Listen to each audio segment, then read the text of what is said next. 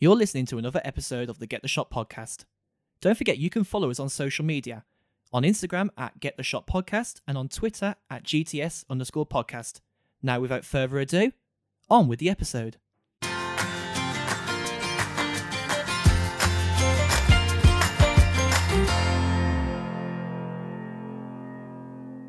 Welcome to episode 23 of the Get the Shot podcast with your host John Willis at JRE Willis.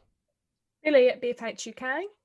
And Josh Deakin at Mr. Josh Deakin. Okay, you join us for episode 23 then, where we're looking at photography myths, things that people often say but you might not necessarily need to believe. So Billy, do you want to start us off with our first myth?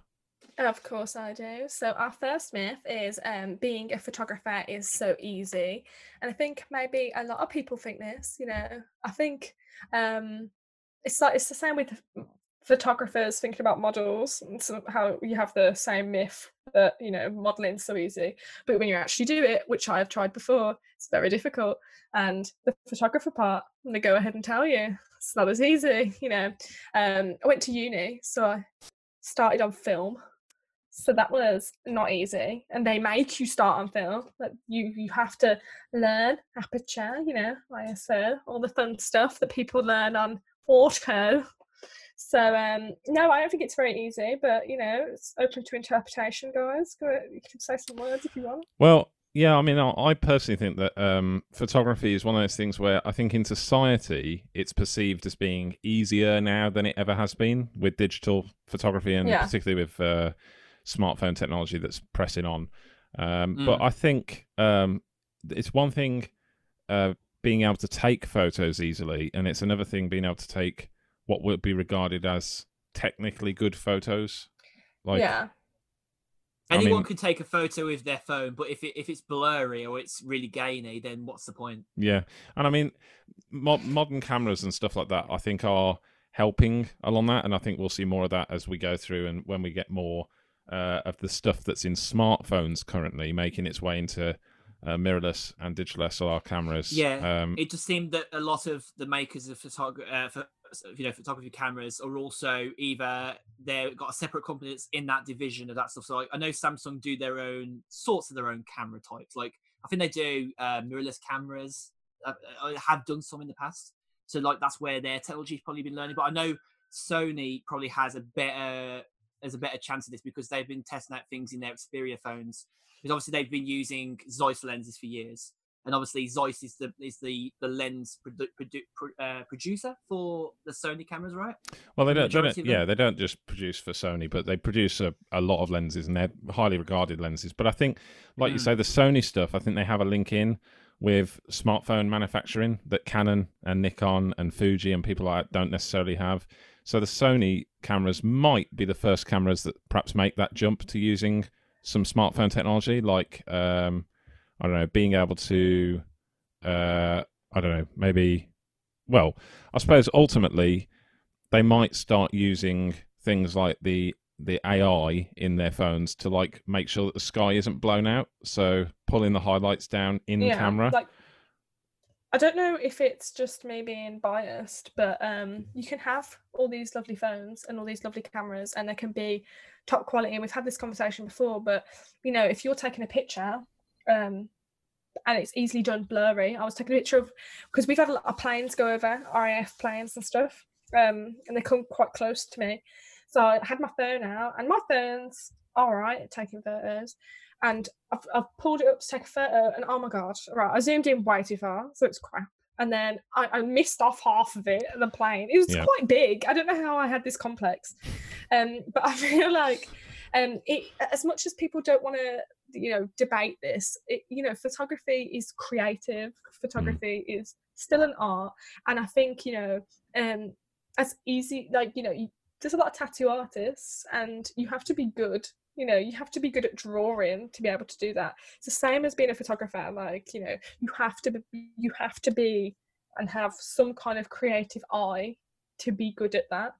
I don't think you need to do special courses. I don't think you need to do much. You just have to listen to the advice we've gave you a million times and just take some photos, And I think there's quite a lot of people, isn't there, that would definitely have talked about the fact that some of the most highly regarded photographers in the world are self-taught, because they've gone out there and they've learned from doing the craft, so they've gone out and taken photos. So I think, it's definitely not easy, especially I suppose when you get into that challenging lighting environments where it relies on you understanding why something doesn't look right. Why it doesn't work. Yeah, and how you can fix it, so whether that's the fact that at night time, for example, when there's very limited light, and trying to work out why it's such a noisy photo, and it's because your ISO's I at messaged 10,000. you, didn't I? I messaged you the other day because we had the satellites going over. Yeah, you were asking. There was like a line of them. Yeah. And I was like, I want to take a picture, John, but I don't know what I'm doing. Yeah.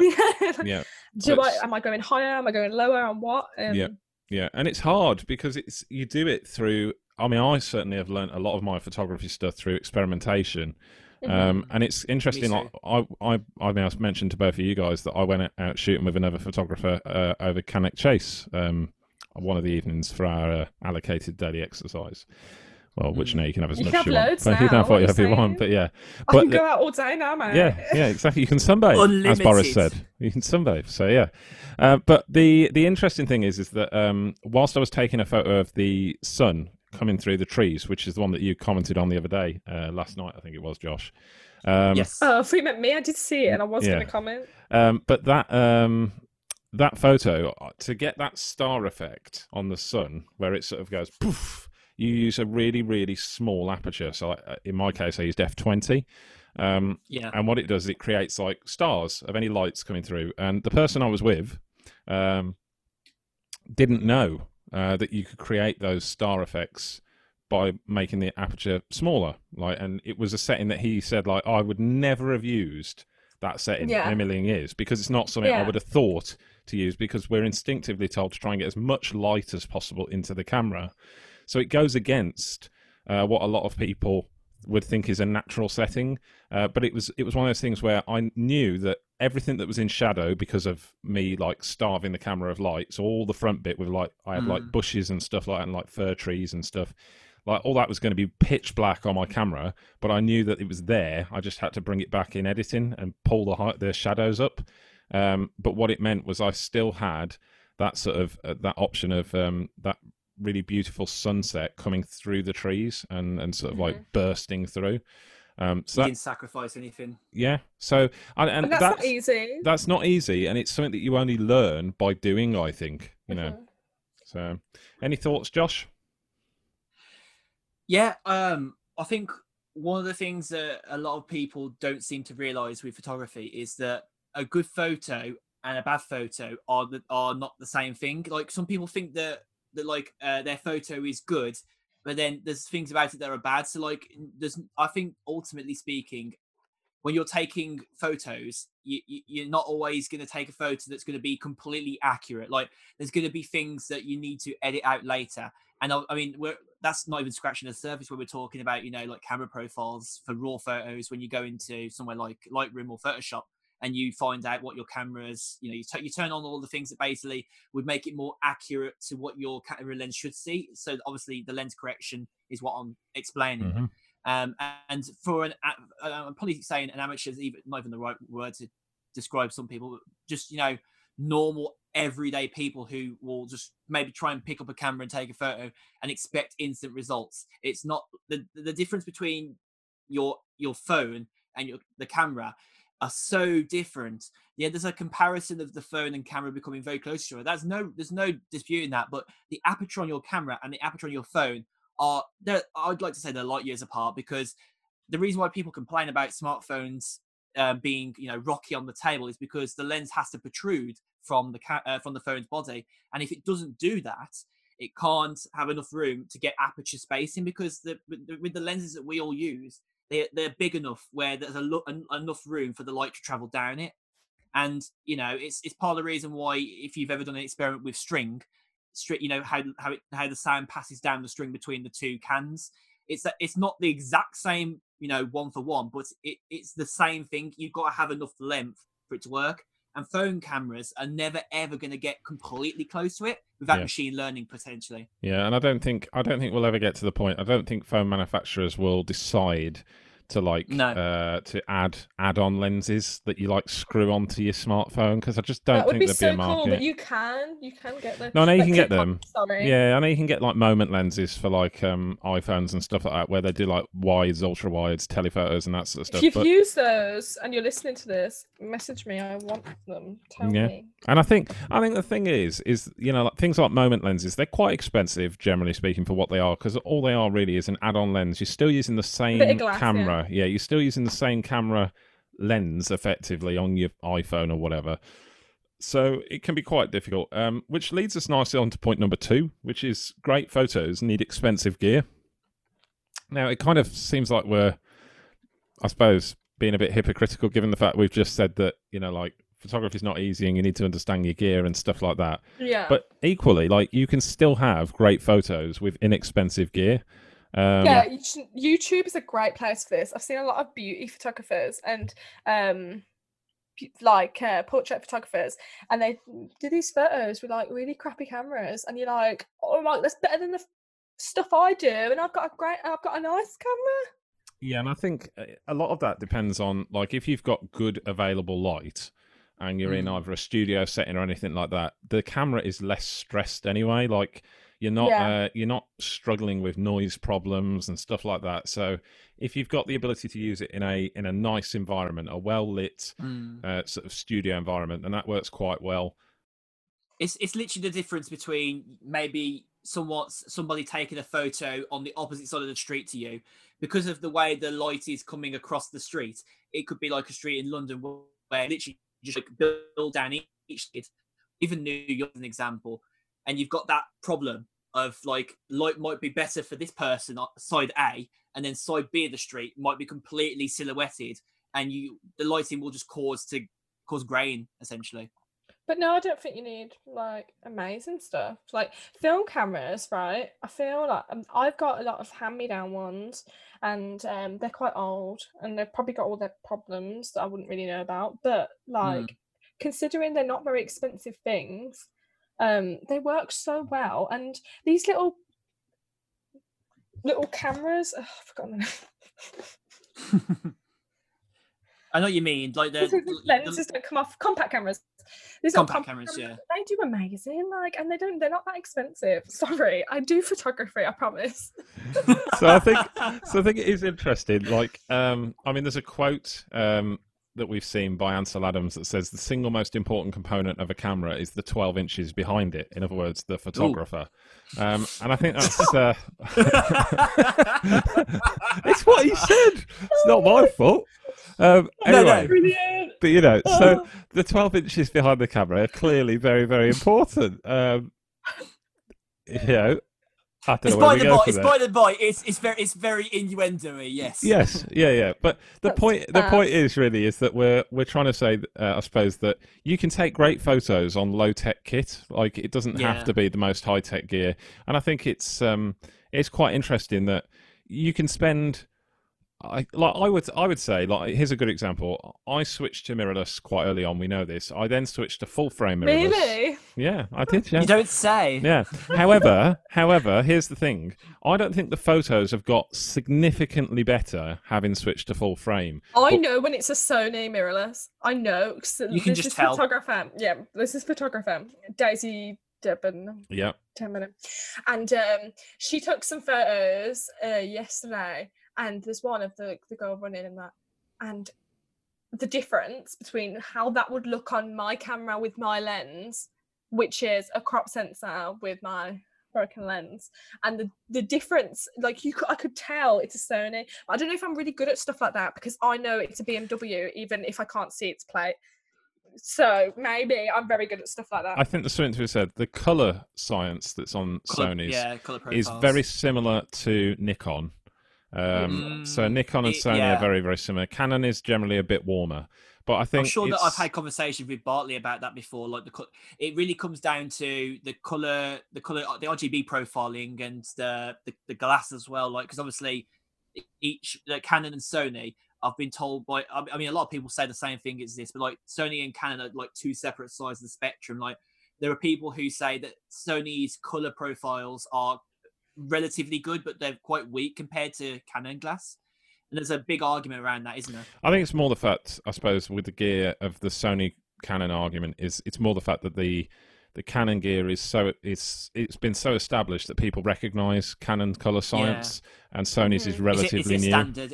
Sony's gets me. It gets me. I mean, her photos, the quality, the colouring. She clearly, the aperture. It's just a lot. It really comes down to where you're viewing it as well, because if you're viewing it on the back of the screen and then you're also viewing it on a phone or on a tablet, you've got all those different screens calibrated at different color profiles and setting qualities. And I think that's something to consider anyway, is that like so many people look and consume your stuff on so many uncalibrated different screens anyway that they're all going to get a slightly different experience. So when when people talk about calibrating their colours, you're doing it for no reason, really. It's in a slight manner of speak. It only really, I think, makes a big difference if you're printing your work, because at that point you need to make sure that the colours look right when you print the work. So because otherwise, there's no point having the NHS logo in purple, like if it looks blue on your screen, or it'll be the wrong shade of blue, and that would be a problem. Those sorts of things. So I think that can definitely sort of affect things. So I think me moving to full frame hasn't improved necessarily the quality of my photos. For me, it was more about the fact that the camera had like more physical dials and buttons on it that meant that I could... Oh, so you felt there was more flexibility with what you were doing? Well, just it's ergonomically, it just feels better in my hands because I've got quite large hands anyway. Oh, yeah. So I think that is something to consider, the way that the camera weighs. These guys were on video, obviously over Zoom, and these guys will be able to see that I'm holding up a Fuji X-T100. But if I put my hands on it, it's not like I can't get my hand on the actual. My bottom finger just falls off the bottom. As a matter of fact, really, my bottom two fingers fall off the bottom of that camera, and on the back, if I can show you, like when I'm holding it, if I do it that way. You can probably see, for obviously the listeners won't be able to see, but it's just too small. Like the back of the camera is just so small and the buttons are just tiny and stuff like that. The proportions for your fingers being on both sides. It's little things like who puts a dial up? Do you know what I mean? So it's a dial and a clicker, but like ergonomically, it's not great. I mean, it takes lovely little photos for a little compact camera. And it's got a 15 to 45mm lens and stuff, You know, it comes down to the person that's designed it, because it's like saying, you're not going to design something if you haven't got expertise in it. So I feel like those types of cameras, like I've seen people complain about the way that some Canon mirrorless cameras are being designed, because a lot of the mirrorless Canon cameras right now are very bulky and big. But I mean, that might just be part and parcel because Canon like to build big cameras. And I don't know if that's just like, I think that's just like an ego thing in general. I think they do. Now, by contrast, you see, look at that difference, Look at the difference. That's a full frame Sony, and my finger is fully on the grip. Like I can hold it. You've got the feel, because on my camera I've got the same. You've got the thumbtacks where you can put your finger and grab it with the rubber on it. And even the size of the grip, if I do that for the guys that obviously were doing it, there's a huge the lens grip. is way bigger on that as well. Well, it's all about the length in it, Josh. We do not think that you need amazing, expensive kit. You could honestly impress us. Use the crappiest camera you have in your house. And I think that's the thing. I have a Nikon Deep 3200. I'll take some photos, and I'll probably look exactly the same. That's what I do honestly, now. I'd argue that one of my friends who's been using the new 11 Pro's ultra wide camera and telephoto to do all the different types of photos that they're doing, and they arguably got one of the best sunset views from Clent Hills that I've ever seen. And it's not because they've got the best gear, it's because they set the tripod up. Yes, they got a tripod, so that was a bit of gear, but they didn't have to do too much. They just found the right position where the light was crossing over with the camera lens enough, not enough to overexpose it or underexpose it, and just use an app. Like if you know what you're doing, you can do certain things better. Yeah. And even if you're just messing around with settings, that's the way you learn. Yeah, definitely. Yeah. And I think, like, probably to summarize this point really and sort of wrap it up a little bit, is the fact that you can take great photos on low-end, cheaper gear. High-end gear tends to just give you more customization, easier access to settings and things like that, but it doesn't which you can go to later. It doesn't make it impossible to do on low-end devices and things. It just means that actually a lot of the time you just have to go into more menus maybe, or push more buttons, But in reality, all the settings on cameras mostly are always there for everyone.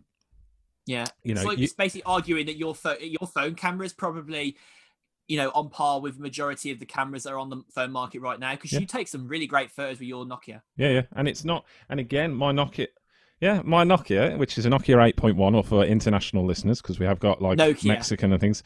It's a Nokia. It'll be a Nokia X7.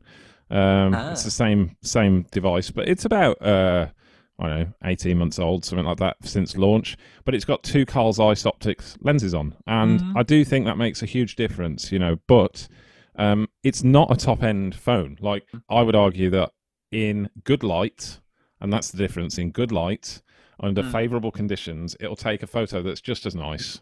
And like the landscape stuff, because those are the things that I take on my phone. It's like landscape, flowers, that sort of stuff.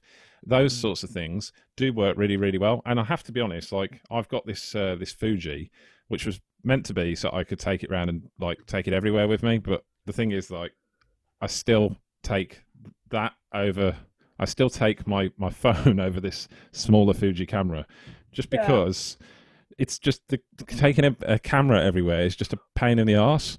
Yeah. So basically, what we're saying is, to summarize the point, it's not the case of you need the gear. It's the case of if you've got the know-how. Yeah. And I think anybody who, even people who've just done, even people who've done astrology, will know that as long as you've got the right positioning, you can see the stars correctly. It's the same thing with the light. If you're point blank in harsh exposure, there's no chance in hell you're going to get a decent photo. And even if you try to dial the settings down and try and edit it later, you're going to lose so much detail and not be able to recover it at all. Yeah, definitely.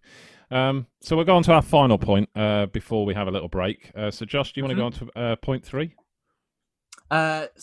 We have to remind me of the point, because I'm having a problem trying to see everything. This website's very badly organised.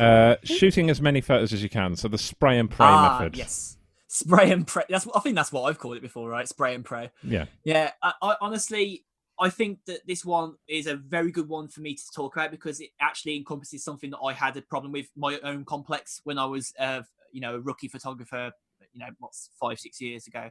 And arguably, there is an art to taking a decent amount of photos to try and test things out, understand what you're doing is right. And it's the case, and fact is that you can take one great photo and then take one terrible photo straight after it. So the fact that you could take that one great photo and then take 50 shit photos straight after it, there's nothing to compare to the fact that you need that many. Like, the only reason I can think of that you'd need, a few of the same photo is maybe a different exposure levels. And the only reason that is important is because when you come in to do raw editing, you can do double exposure takes inside of your editing software. And I mean, that's probably a bit more on the advanced side, but there's no point holding your phone button down to burst or holding your camera down to burst, even if you've got a DSLR, not DSLR, sorry, a mirrorless like John has. Like, he could still take an amount of photos that would be just throwaways immediately. It's the case and matter that you've got the right stability for the photo, because you might need the settings to equate to the steadiness of your photo taking. Yeah, it's that kind of thing. The spray and pray method is certainly something that I used to do, and I know some professionals that still take loads of photos. They don't spray and pray, but they take hundreds, if not thousands, of photos on a shoot, and that's because they take lots of the same. Because, like Josh said, the lighting might be a little bit different, or maybe, especially if they're doing like portraits and stuff, their hair might have fallen. Movement's a big movement, thing for me. all that sort of stuff. So that's definitely something that we could say, from this sort of myth of don't spray and pray. What we're really getting at here is the people that go in and, like we say, especially on things like mirrorless or on a smartphone. If I hold the button down on this camera, it's going to do 20 shots a second, and that is mental, because then you've got to go through them all and work out whether they're any good. And actually, the thing is because the settings stay the same throughout all 20 per second. Exactly. If one's shit, the likelihood is they're all shit. So at that point, you may as well just go, well, actually, take less photos, take your time taking your photos. Now, there are situations where you can't take your time and you get one chance at taking that photo, and it could be, sport or whatever it might be, where you're not going to be able to get another shot, if you like. Speed is of the essence. to take that photo. Yeah. But then the other side is like, let's say you were doing I don't know, some portraits where you were doing in a swimming pool with a model or whatever, and you were doing a hair flick with water. You can recreate that over and over and over again. So you don't need to take 150 photos from the point where they take, they first flick their hair to the end over and over and over again. You can take a burst of photos, maybe of 5 or 6 photos, review them, see how they look. Are they too bright? Are they too dark? Is the shutter speed fast enough? And all arguably, those things. phone cameras have got to a point now where those kind of photos you don't even need to go to a computer for now. There's an app, there are apps where they just get you to put, obviously the start and end of it, and then you can make a stop motion animation of it. Yeah. So I think this is debatable. I think it's a debatable myth, though. Definitely. There is a fair and an unfair side to it. Like, I think the spray and pray method is, it's tried and tested, and it's where a lot of people fall in. I think it's almost like a sort of pitfall. Like, you always fall into it as you start, because you think, oh shit, someone else has taken more than me. Maybe I should take so many. I get really trigger happy as well. Like, if I get excited on a photo shoot, like I did a photo shoot for a clothing brand I was really interested in, and I ended up leaving there with I think I was there for a few hours, and I left with 1,500 photos, and I edited pretty much all of them, because when you're passionate about something as well, I get so excited that I'm like, I don't want to miss something. So if I take it all, Now, the flip side is like when I went out a couple of nights ago and I was out for 3 and a bit hours, I took a grand total of 17 photos. That's just being picky, but all of them, I think there was only 3 that I threw away. So 14 were keepers. So and they we're were in good. a time where you need to appreciate things a bit more. So maybe your mentality is more like, let me just take this in. Let me take a photo when I know. Landscapes are arguably less is more. Yeah, and landscapes are a good example of where people will sometimes go. So when I've been in Cornwall and places like that, sometimes I will go and I can spend 2 hours sitting waiting for the light to be right and take one photo. That is entirely possible. Yeah, it is entirely possible. Or I'm waiting for the beach to be empty or emptier so I can edit the people out or whatever it might be. And sometimes that patience is there. Sorry, you were saying? No, go on.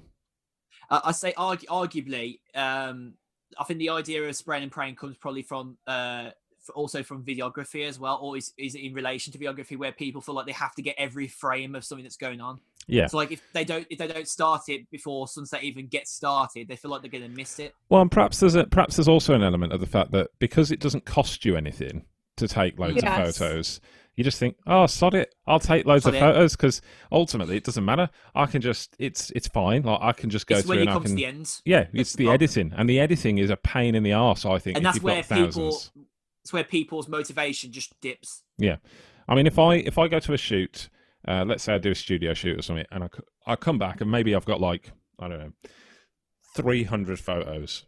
My sort of energy dies off pretty quickly when I've edited, say, maybe the first 30, and I'm like, you're psyched to start it. You like everyone. Yeah. I think the thing with editing is you get fatigue from it really quickly. You can be excited for the first few edits. Like, I did a shoot the other day, and some of it was raw shots because the model also does a bit of photography, and it's a family thing. So she's owned a camera for years, so she knows how to take a raw photo. But I was editing maybe 1 or 2 of them, and I haven't got around to editing the rest of them yet. Because I decided all day yesterday, apart from working, I was just not interested in editing, even though I had I think maybe 20 photos, including some of the iPhone ones that she took. I'm the complete opposite. I could sit here and edit over taking the photos. I would happily not take the photos, and you just give me the photos. I think it really comes down to that yin and yang effect. It kind of, because I like retouching. I really enjoy that side of things, and I don't. It's probably why you like beauty photography a lot. I imagine. Yeah, this is. I think as we've had time to kind of think about my photography, think about what I do in that. I don't know if I'm as much a photographer as I am. I love the intricacy of editing and colours and lighting, and I really enjoy sitting there on my own and putting music on and just doing that part. I love sitting down. And I think it really comes down. Editing comes down to the environment you're in as well. Like, sometimes for me, I will flat out not edit anything if I've got too much going on around me, because I can't concentrate on those finer details. But I'm a very minimal person with the OCD in that I'm very I like things you know, as long as everything's in its place, as long as everything's quite minimal, I'm chill. And just that's some why music, I don't like busy... my door's shut, I'm comfortable, I'm not arching my back trying to sit and work. You know, it's those little ergonomic things that make the edit process more pleasurable. If you take less photos, though, you have less.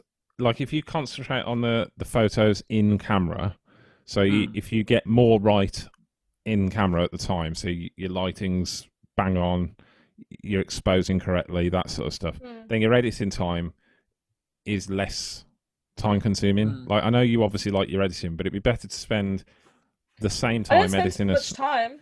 Yeah, no, but it's Lightroom, isn't it? So I just get one photo, and then the one photo, and move on. Yeah, because at the end of the day, here, the more photos you take, the more you've got to possibly throw away, and it's that moments like where you've got to think about whether you need to rate them, whether you want to give them a 1 to 5 star rating in Lightroom, for example. Yeah. And for me, I just find that to be so boring. I don't want to rate my photos. I just want to find the shot that I like best without having to do too much work, because I'm not. I mean, I am better organized nowadays. I have a calendar as opposed to maybe 2 years ago when I just would not have a need for one. But these days, I feel more likely that I would not like to sit organizing for hours because I'm too excited to go in and do the work. And I think then the fact that I've had those photos to look over has made me alienated to look at them and just not want to mess around with them for a bit. So that's where that editing inspiration and creativity started and then died. And then I've left it for a day.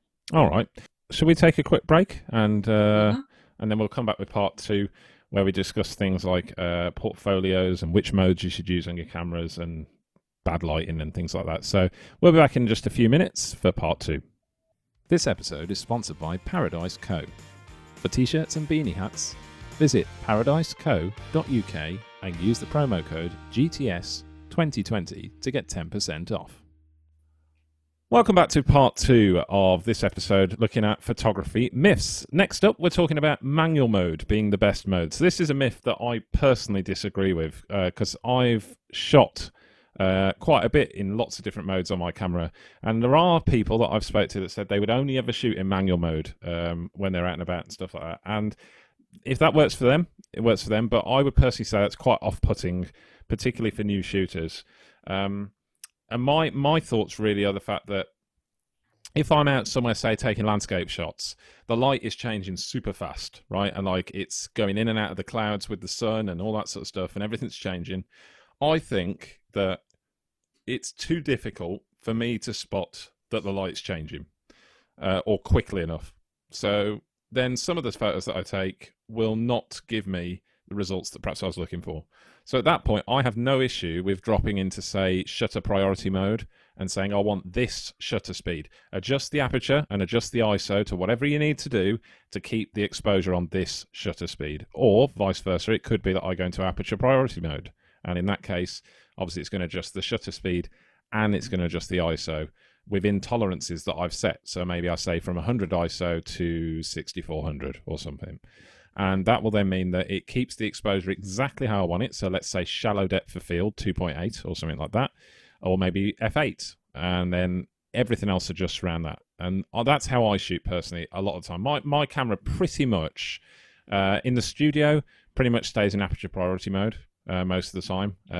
If I'm moving around between sections of a studio, if I'm doing one setup in like sort of like your photography studio, Billy, like that would then be in manual mode because I can completely control the light. It's the same in every shot that I'm taking. But if I move in between areas, obviously that would change. And for... I do think it is a big myth, to be fair, that a lot of people, when I first started out and I was using auto, which was just the easiest way for me to learn. Yep. A lot of people were quite like, you're not a photographer unless you know how to do manual, but that isn't the case, you know. It's almost like some people are like, oh, I came out of the womb knowing how to use manual mode. I'm like, get lost. I don't like those sorts of people. So obviously, like when you shot in auto mode, which we've all done, like, and actually sometimes if I can't get the bloody shot to look exactly how I want it to look, I'll flick it into auto, see what the camera thinks it should be, and go, oh, yeah, okay, fair enough. Yeah, and that will sometimes that setup mode in your head. Yeah, and it might just be that I just realised, oh, my ISO was way too low. Like I was just I wasn't bumping it high enough. There's much less light than I expected. Yeah, exactly. So, so it's entirely possible. And like, interestingly, when you were on auto modes, Billy, I'm assuming that you then probably looked at what settings the camera picked. All the time. That's how I learned. Like, I mean, I was like 16 when I first got my first camera, and I didn't understand. Like, I mean, okay, yeah, dyslexia is part of the problem, but I didn't understand why. Like, and I think it's the biggest thing. Why smaller is bigger number, and I was always like, "What the fuck are you saying? Like, that's not." But then I think a lot of people are like that. Just don't panic if you're still on auto and you are like, oh my god, everyone uses manual. We all get frustrated and we all get fed up of it. And as John said, you know, there are different ways. You know, you've got shutter priority, aperture priority, you know, all those types of things. So, and then if all else fails, literally look at your auto, see how you the good photo when, look at the settings, and then just replicate those settings and tweak it to how you think that then it should change with the lighting. And I think the only thing that you just got to be aware of, like, is different camera brands with people. So if somebody's next to you with a Sony and you're using a Canon, don't immediately think that what they're getting is what you should be getting in terms of your settings, because I've seen someone do this before, and then they get really angry at that person. I'm just like, well, it's not their fault because you're using a different camera model, so, and a different camera make altogether. So a Canon is stereotypically going to have a different ISO range and a different aperture range because it's the different glass at the same time.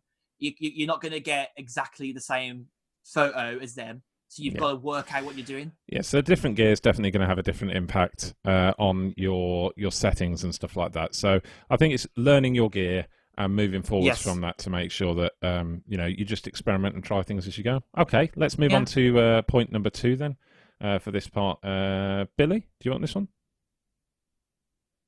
Oh. She's left the mic on mute. She's left the mic on mute, so we can't hear her. But no, I did not leave my mic on mute.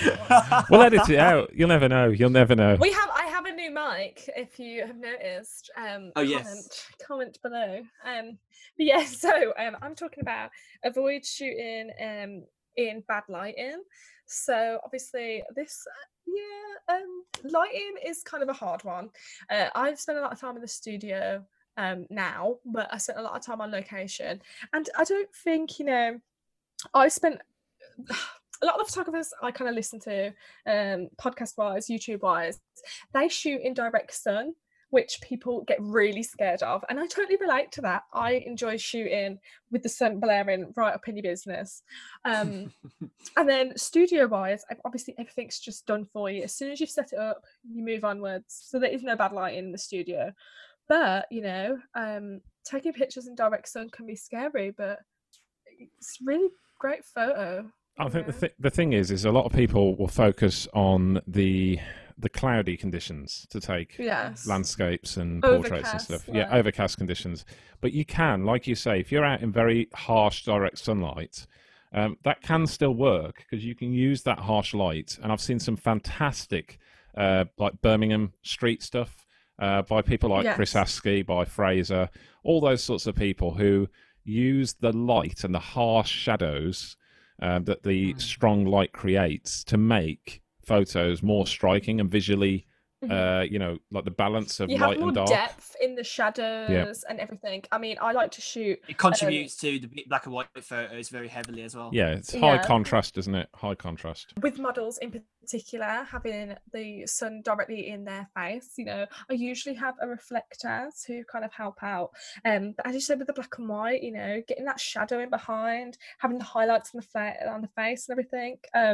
Just, you know, work with the lighting that you've got. I've worked in full blown rain. I've worked in sun.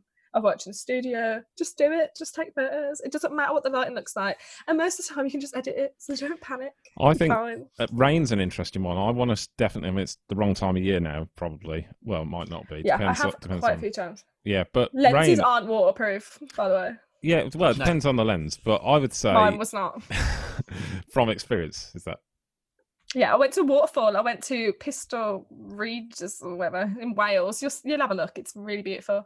And like my camera just was not phasing well with this. There was a waterfall which I was trying to do longer exposures on, and I don't own a tripod because YOLO. Well, so it's interesting because I think with the sort of the lighting style of things, and when we talk about setting up lighting for different things, and the rain is an element that I perhaps want to experiment a bit with next year, because this year I should say, well, hopefully this year, we'll see. Next year, next year. You know, but when it comes around to it, because rain can work with light as well, because you get obviously your reflections and you get the shimmer of the light and that I'll sort of have stuff. to show you. Yeah, I worked for a brand called Noggin, and they are a rugby kind of like sport mental health awareness. They do like beanies and stuff, and we did a photo shoot and it was absolutely pinning it down, and I was so nervous. And you know, because I was moving around quite a lot, you could actually see in the raindrops. Sorry, I had such a brain fart. You could see the raindrops in the photograph. That's cool. It was. I mean, it's cool. See, a lot of people would add that in post, like they'd add like a fake rain. No, serious rain, like actual but that's rain. good. That is good. It's like snow. I took some photos about 3 years ago of my little one in snow, and she's coming bombing down this like sledging thing, and the snow is in front of the lens, so you can see it's all like defocused, but it looks proper like whirlwindy snowstorm, and it looks so cool. Yeah. So lighting, and actually talking of lighting, snow is one of the hardest things I've ever photographed because it's so bloody bright.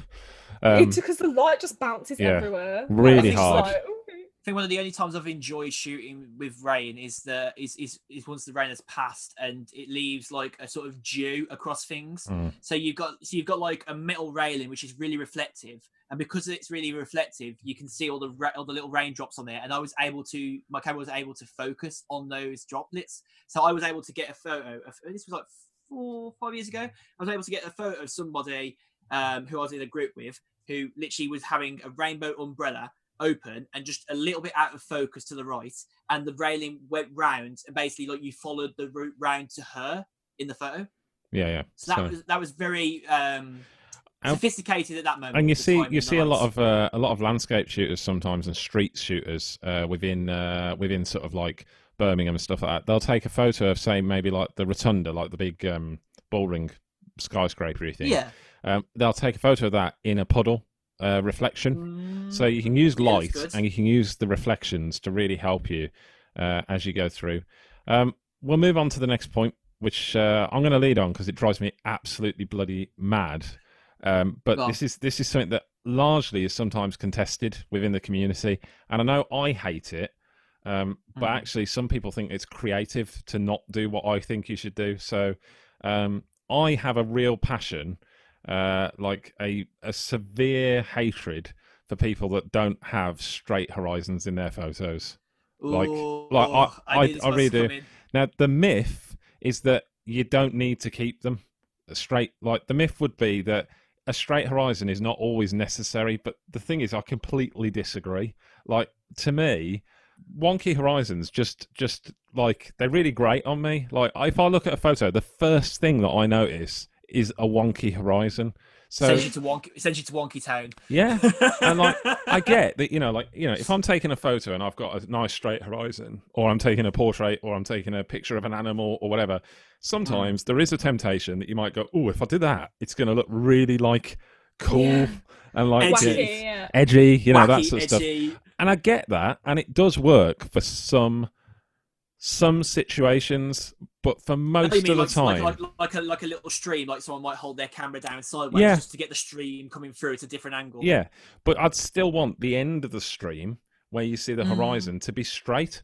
Like, I get that sometimes if you're in like an urban environment and maybe you've got some steps and you want the angle of the photo to go with the steps and not necessarily the model being straight or whatever. That's a better excuse. That's fine, but for me, one thing I can't stand, and like, because I feature quite a few photos from around the Black Country on our Igers Black Country feed, and if I see a wonky horizon, it's either going to have to be straightened by me when I repost it, but the thing is, it's not really that's not really in the ethos of what we do. Like, so we just repost how people have posted. So I don't really want to have to straighten a photo, and it's like irritates you. Yeah, and to me, if the horizon's not straight, in my opinion, and I know a lot of people might be now screaming at their Echo Dots or their the Google Homes or whatever, going, no, it's fine. You can have off-centered horizons and stuff like that. If you like it, you like it. But for me, nah, we can't be friends. It's not your cup of tea. Yeah, we can't be friends if you take wonky the thing horizons. Is for me is if you've purposely taken the photo with a terrible horizon, you are a terrible person. Just immediately, I think.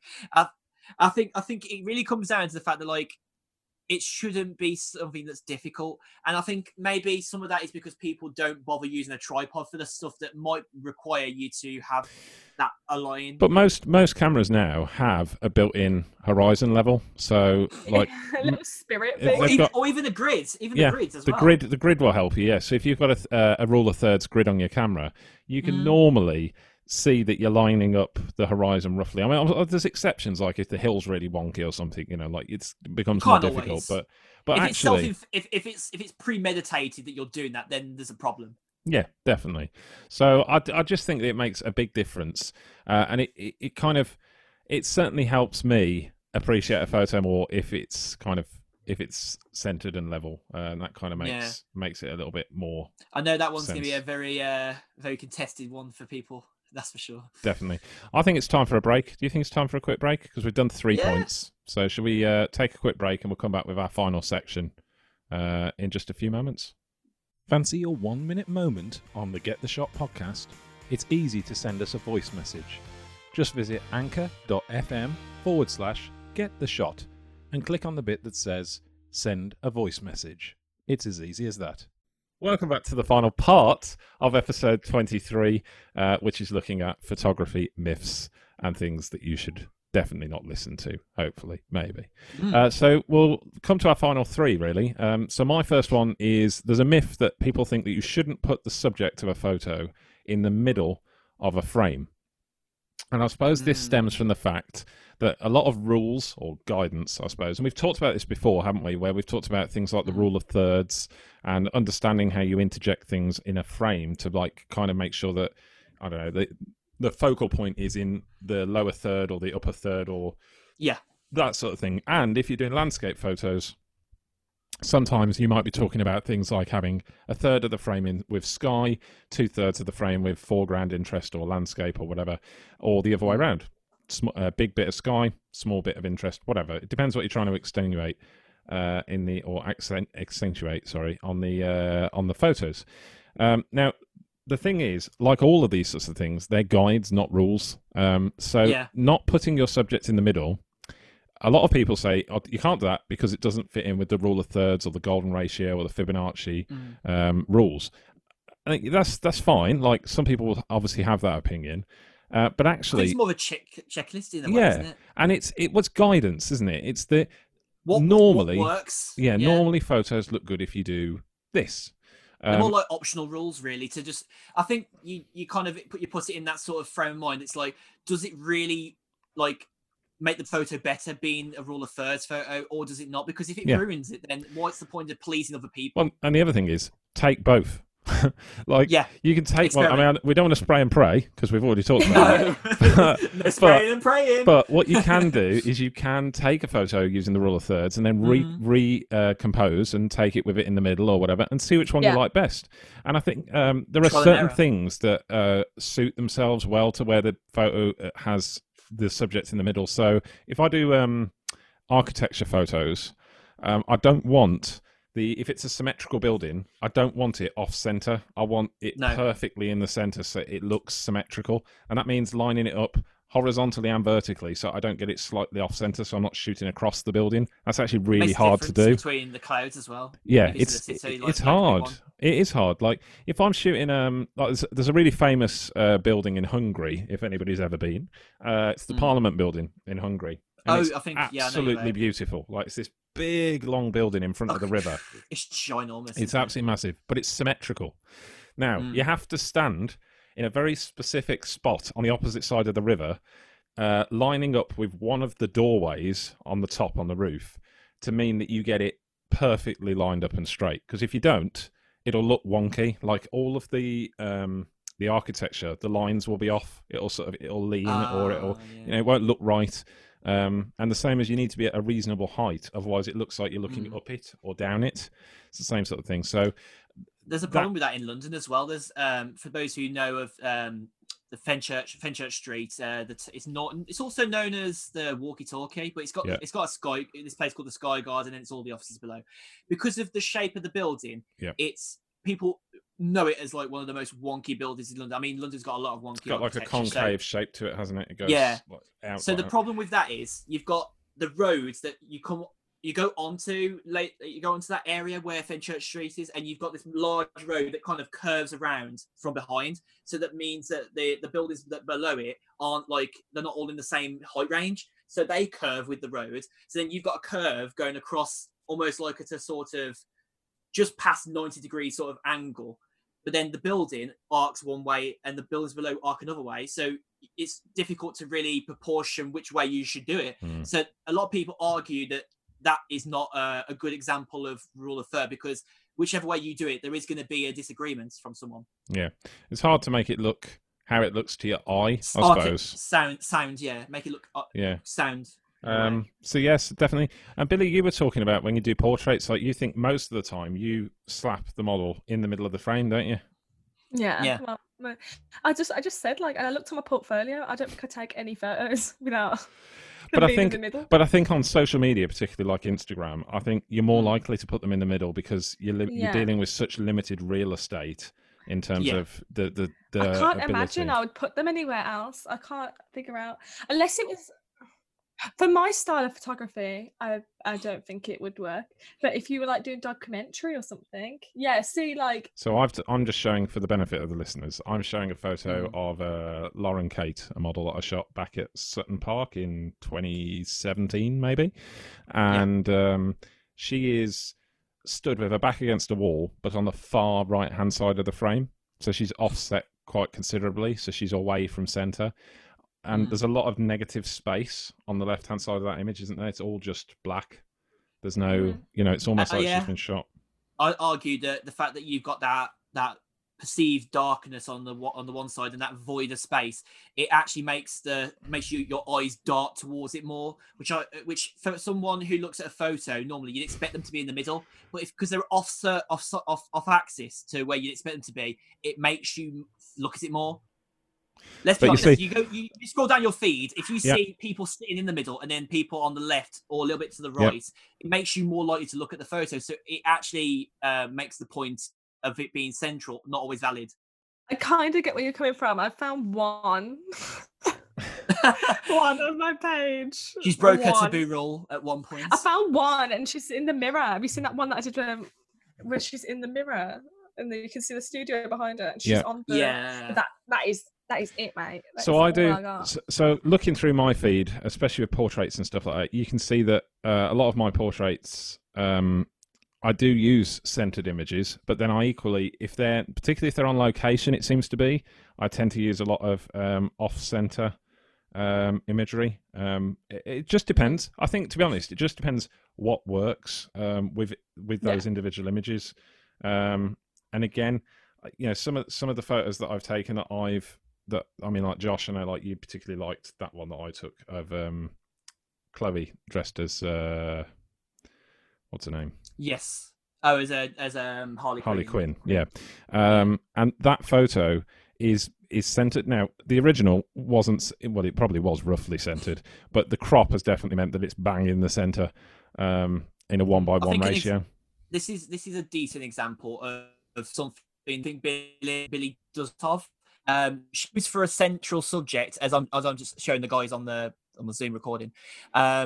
Is that the subject is centered, but her axis is off, but it's still centered because the subject is sitting in a straightforward sort of position, I guess a pose, right? Yeah, and that's good. So spend a lot of time sitting on the floor as well. Yeah, so you're shooting up a little bit, and you're also shooting with the context of what's around them, which is quite cool. Exactly. So you can see the fact that they're in a studio. It's not that they don't just live in a pink world. No. And that's quite good, really. I think it's quite creative. Out of a box look. That's funny. Definitely. There you go. Anyway, right. I think we should probably move on to your one, Billy. Yes. Yeah. So my one is you must shoot with a tripod. I feel like I said this at the start of this episode. Briefly, you talked about the fact you don't own one. Which is weird, yeah. And I was like, I don't own tell a lie, I do own a thing that is tripod shaped. I have like a hand grip on my camera, so you have to use a little key to get it off, and I've lost the key. Ooh. So never mind. But yeah, no, I don't use a tripod. But then, as I've just said, I spend a lot of time sitting on the floor, and then if I'm doing location stuff, I'm not taking a tripod. Is it because you got a steady arm, maybe? And no, I don't know. I'm not really a tripod human. Oh, yes, done. I'm just demonstrating my bendy Joby. I have seen those. I have seen those, and he's talking about the bendy tripod for anyone that doesn't. The Casey Neistat adopted one. Yeah, people that don't understand what these people say. They do fall over quite a lot, though. Yeah, well, I have looked at them and I've considered it, but I'm quite comfortable sitting on the floor. And do you know, it's like the satellite thing I was talking about earlier. I took pictures of the satellites, and I had a sponge, my mum's cigarette packet, a lighter, a chair on top of a chair, and I just used all those weird items, right, to put under my lens, so my lens was angled upwards. Yeah. And then just post it and then run away. Like, that was like post it and run away. It's on a timer. You do not need a Billy, are you in your 20s, or are you in your 11, 12 years old phase? She was MacGyver in it.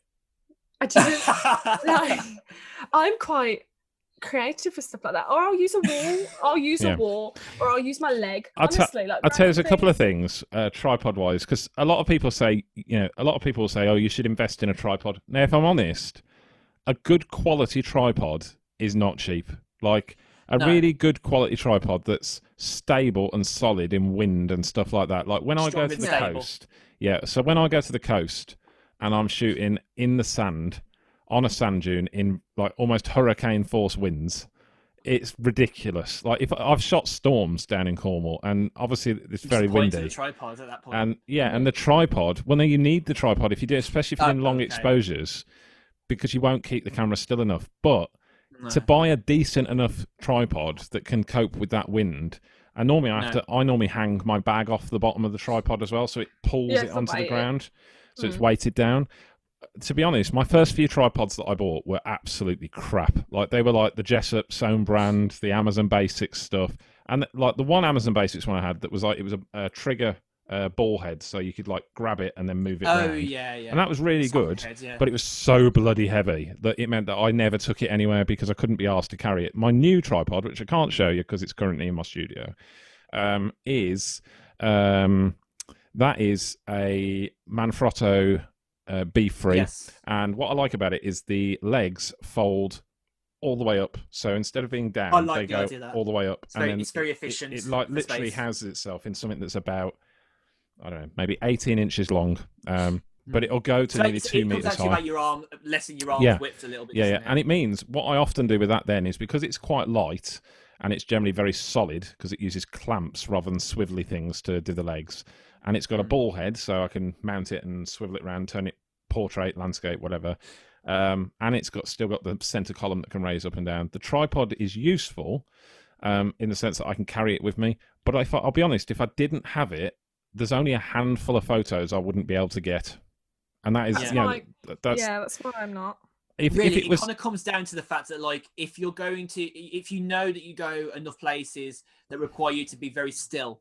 I think it also kind of stems from the fact that in the studio, people do say that you should have a tripod for that. I don't think it's a bad point to not have a tripod, but arguably I'd say you're restricting your type of shot you're getting, because if you're not going for just a straight fixed shot and you want to change poses, you're like, okay, well, this pose is now out of the perceived light and exposure that I want. So now I've got to take the tripod off, move the tripod, put it back on again if it's in an awkward position. And arguably, you could probably do it handheld if you've got a steady enough hand. You've got enough to mess with, do you know what I mean? Then you've got to add a tripod onto it.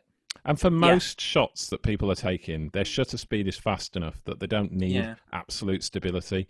And I think the thing is that, like Billy, you've talked about where like you'll lean against a wall, or I often will use, like in Cornwall, I'll often put it on a rock or something, like a big rock at the seaside, Mm. and the horizon won't be straight, but that's okay because I can correct that in post afterwards, because otherwise I'll have to disown myself. But it's kind of it's useful because obviously it means leveling shots and stuff like that is really easy. However, you do have to carry it around with you, which if you're on a big walk or you're backpacking or something like that, you're not going to be doing that. I think cameras are enough. Yeah. You need to weigh up if you really need it or not.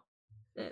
I mean, there are times that the a tripod would come in handy, and I think that's where like a mini pod would be coming very handy, because with a mini pod you do get that more relaxed axis space that you're working with, because like if you're working with a rock which is wonky, you could then apply the free size of the legs to sit at an axis where it'll clamp it. Yeah, definitely. So it's a lot of problems. And you don't also just have to think about tripods. There are lots of alternatives. So bean bags are really effective. If you just want to place it on something, because you can like level the terrain off with a bean bag and make it level, and then use your in-camera level thing to make sure it's not wonky.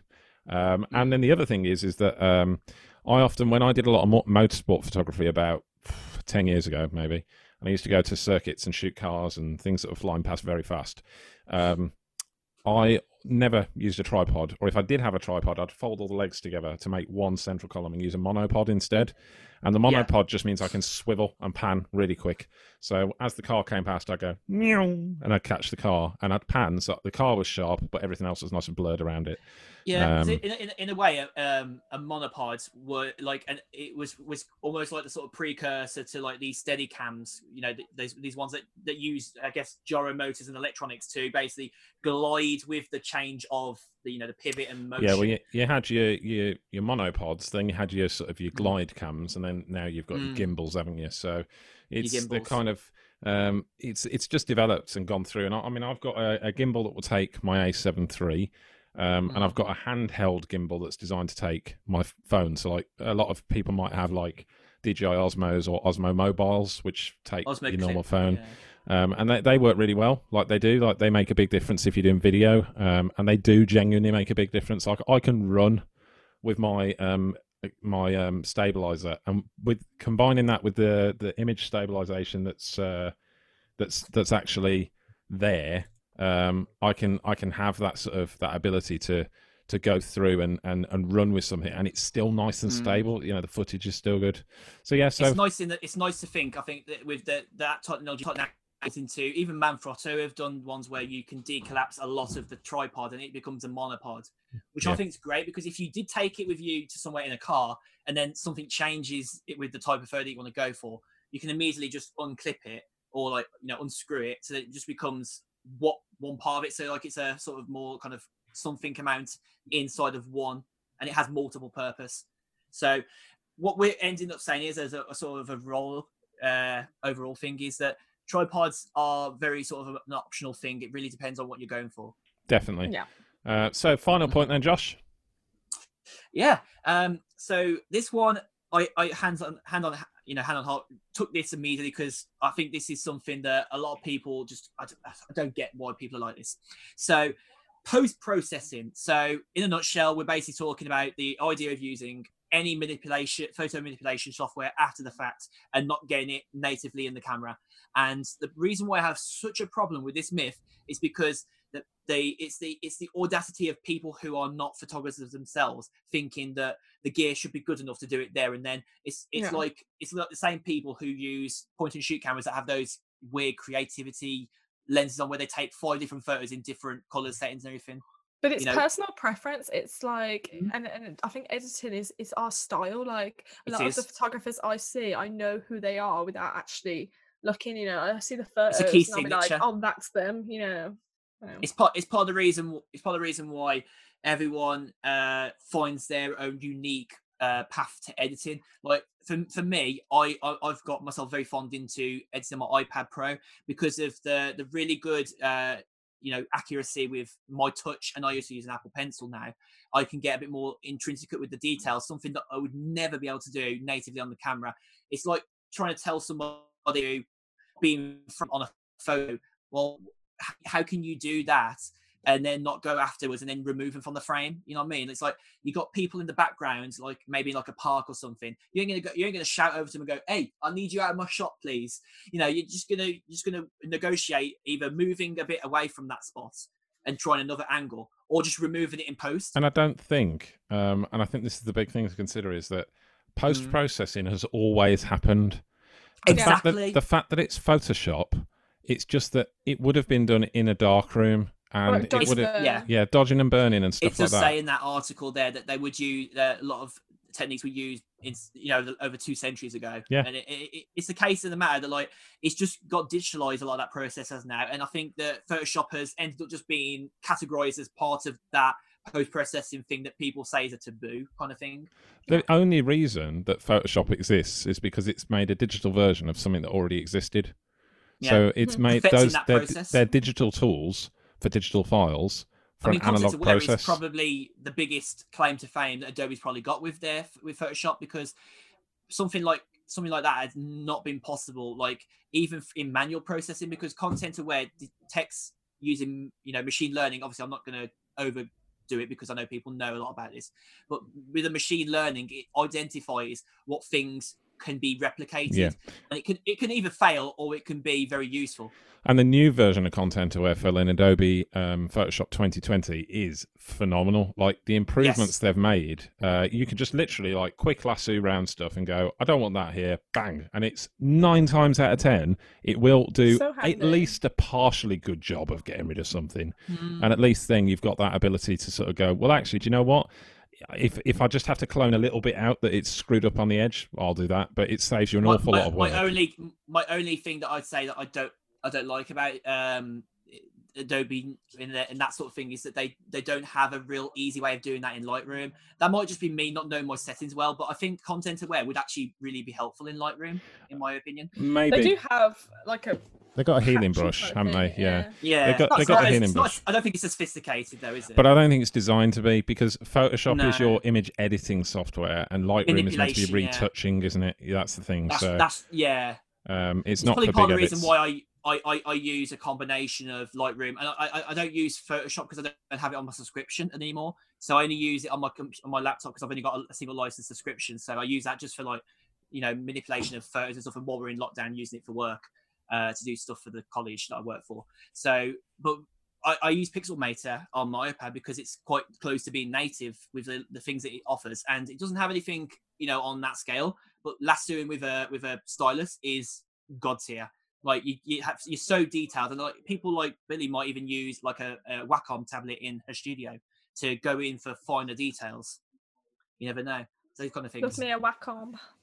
Yes. So definitely, and I think the other thing is as well is like post-processing. Like obviously we've talked before about like composite photos, like combining 2 photos together. So taking the sky from one photo and putting it into a landscape. I don't think it's cheating. I think what you're doing is you combine. If you've took both photos, particularly, I think what you're doing is taking some of your best stuff and combining it together. It's a different form of creativity. It's almost like an assist, really, isn't it? Yeah, and I don't think it should be perceived as cheating. And I understand why there is a perception that it might be cheating. I do get that, because there is that sort of nice feeling that you get a decent shot that doesn't require anything. It's like that. It's that hashtag no filter kind of thing, isn't it? As well in social media. Which you know that hashtag no filter, 99% of the photos are filtered, or at least have some edits done to them. But yeah, and you can argue that the photo has already been post-processed down by Instagram because it's degraded the quality. Yeah, well, most, you know, if you took a photo on your phone, or if you took a photo on your digital SLR or whatever, it's been processed to a JPEG anyway, so it has had processing. Unless you've got obviously RAW. But even then, to view the RAW, it's been processed. So some form of processing has been processed. Yeah. So it's not like it's more like a 99.99% rather than 100%. And RAW photos, to be honest, if people just took raw image quality photos on a camera and posted them out as a native, like just literally took the raw file, save as, put it as a JPEG and posted them out, they'd look crap, because raw photos are deliberately bland. They're deliberately flat. They're designed to retain all the detail, but no contrast, no real punch to the photos. You think of them more like, you're thinking of, I guess, like a sort of 2D landscape, and when you edit it, you add back that detail that makes it more pop again. Yeah. I mean, if I showed you if I showed you the photo that I posted recently of Cannock Chase, if I show you the before and the after, I think you'd be quite surprised, considering that it's just been taken, and it literally was taken on. It was taken on my proper camera, but the difference is that it was taken with, well, arguably, it was edited from a JPEG, so it wasn't edited from a RAW. I edited it from a 24 megapixel JPEG. So you guys will be able to see this, but it'll give you an idea of how much the lighting changed. So that's the after. So. Oh yeah, I can see. I just saw that there. It was really dark. It was really dark on the tops, wasn't it? Yeah. Oh, it's too difficult to show them. But what I will do. I'm gathering from what you're trying to show, though. I know why. It's because I was in selective edits. Okay, hang on. So we got that one. Come on. There you go. Oh yes, that's what I was saying. There's the original. Yeah. So in that original photo, the blues aren't very punchy, so you've brought the blues back. So there we go. So huge difference to the foreground, and like some of the others as well, it'd be very, very similar. So if I was because people do shoot for the details, and if you told somebody that they could only shoot for the details, but then they couldn't bring the highlights back later, what's the point? Yeah. So that's a finished landscape for the guys that are on the podcast. There's the original. Yeah, the white sky is way too white. So yeah, it's night and day. I think that's the one thing to encompass this whole point, saying it's not cheating, it's perfecting, really. Because when someone cheats, like let's say someone cheated you out of money, you're never getting that money back. Whereas with the post-processing, you're actually making something that you had to begin with way better. So you're not losing anything, you're gaining it. You know? Yeah.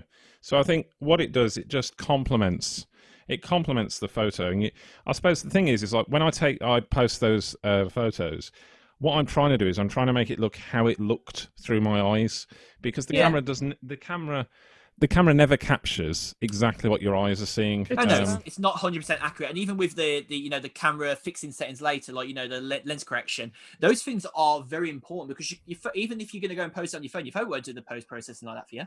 No, and it is interesting. I still I'm quite a big fan of a bit of vignetting on a lens. Like I don't mind. I don't mind a bit of vignetting on most of my shots. So it's quite interesting that often what I tend to do is I tend to manually correct do the lens corrections. So I'll get it to auto lens correct on my. It doesn't do it on all my lenses, but most of them. And then what I then do is then go back in and add vignette, which it's probably just removed in the lens corrections, but it's because I think aesthetically it looks nicer.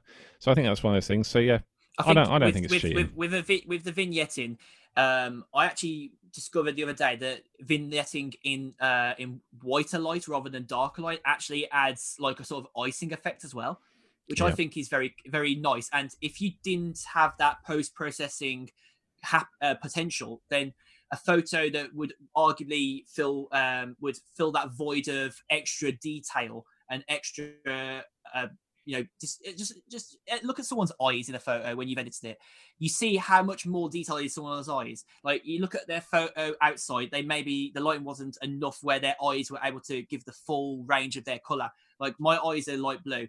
If I took a photo outside now and I posted it, you would not be able to tell any reflection in my eye. You wouldn't be able to see any of my retina. It would just be blown out. Whereas if you then went into editing that, you'd be able to bring that eye color back. You'd also be able to bring out more of the white in my eyes, and then it would actually more look like I'm not a zombie and not like dead in the eyes. So the idea that that's cheating then is lying, really, because you're lying about what you look like.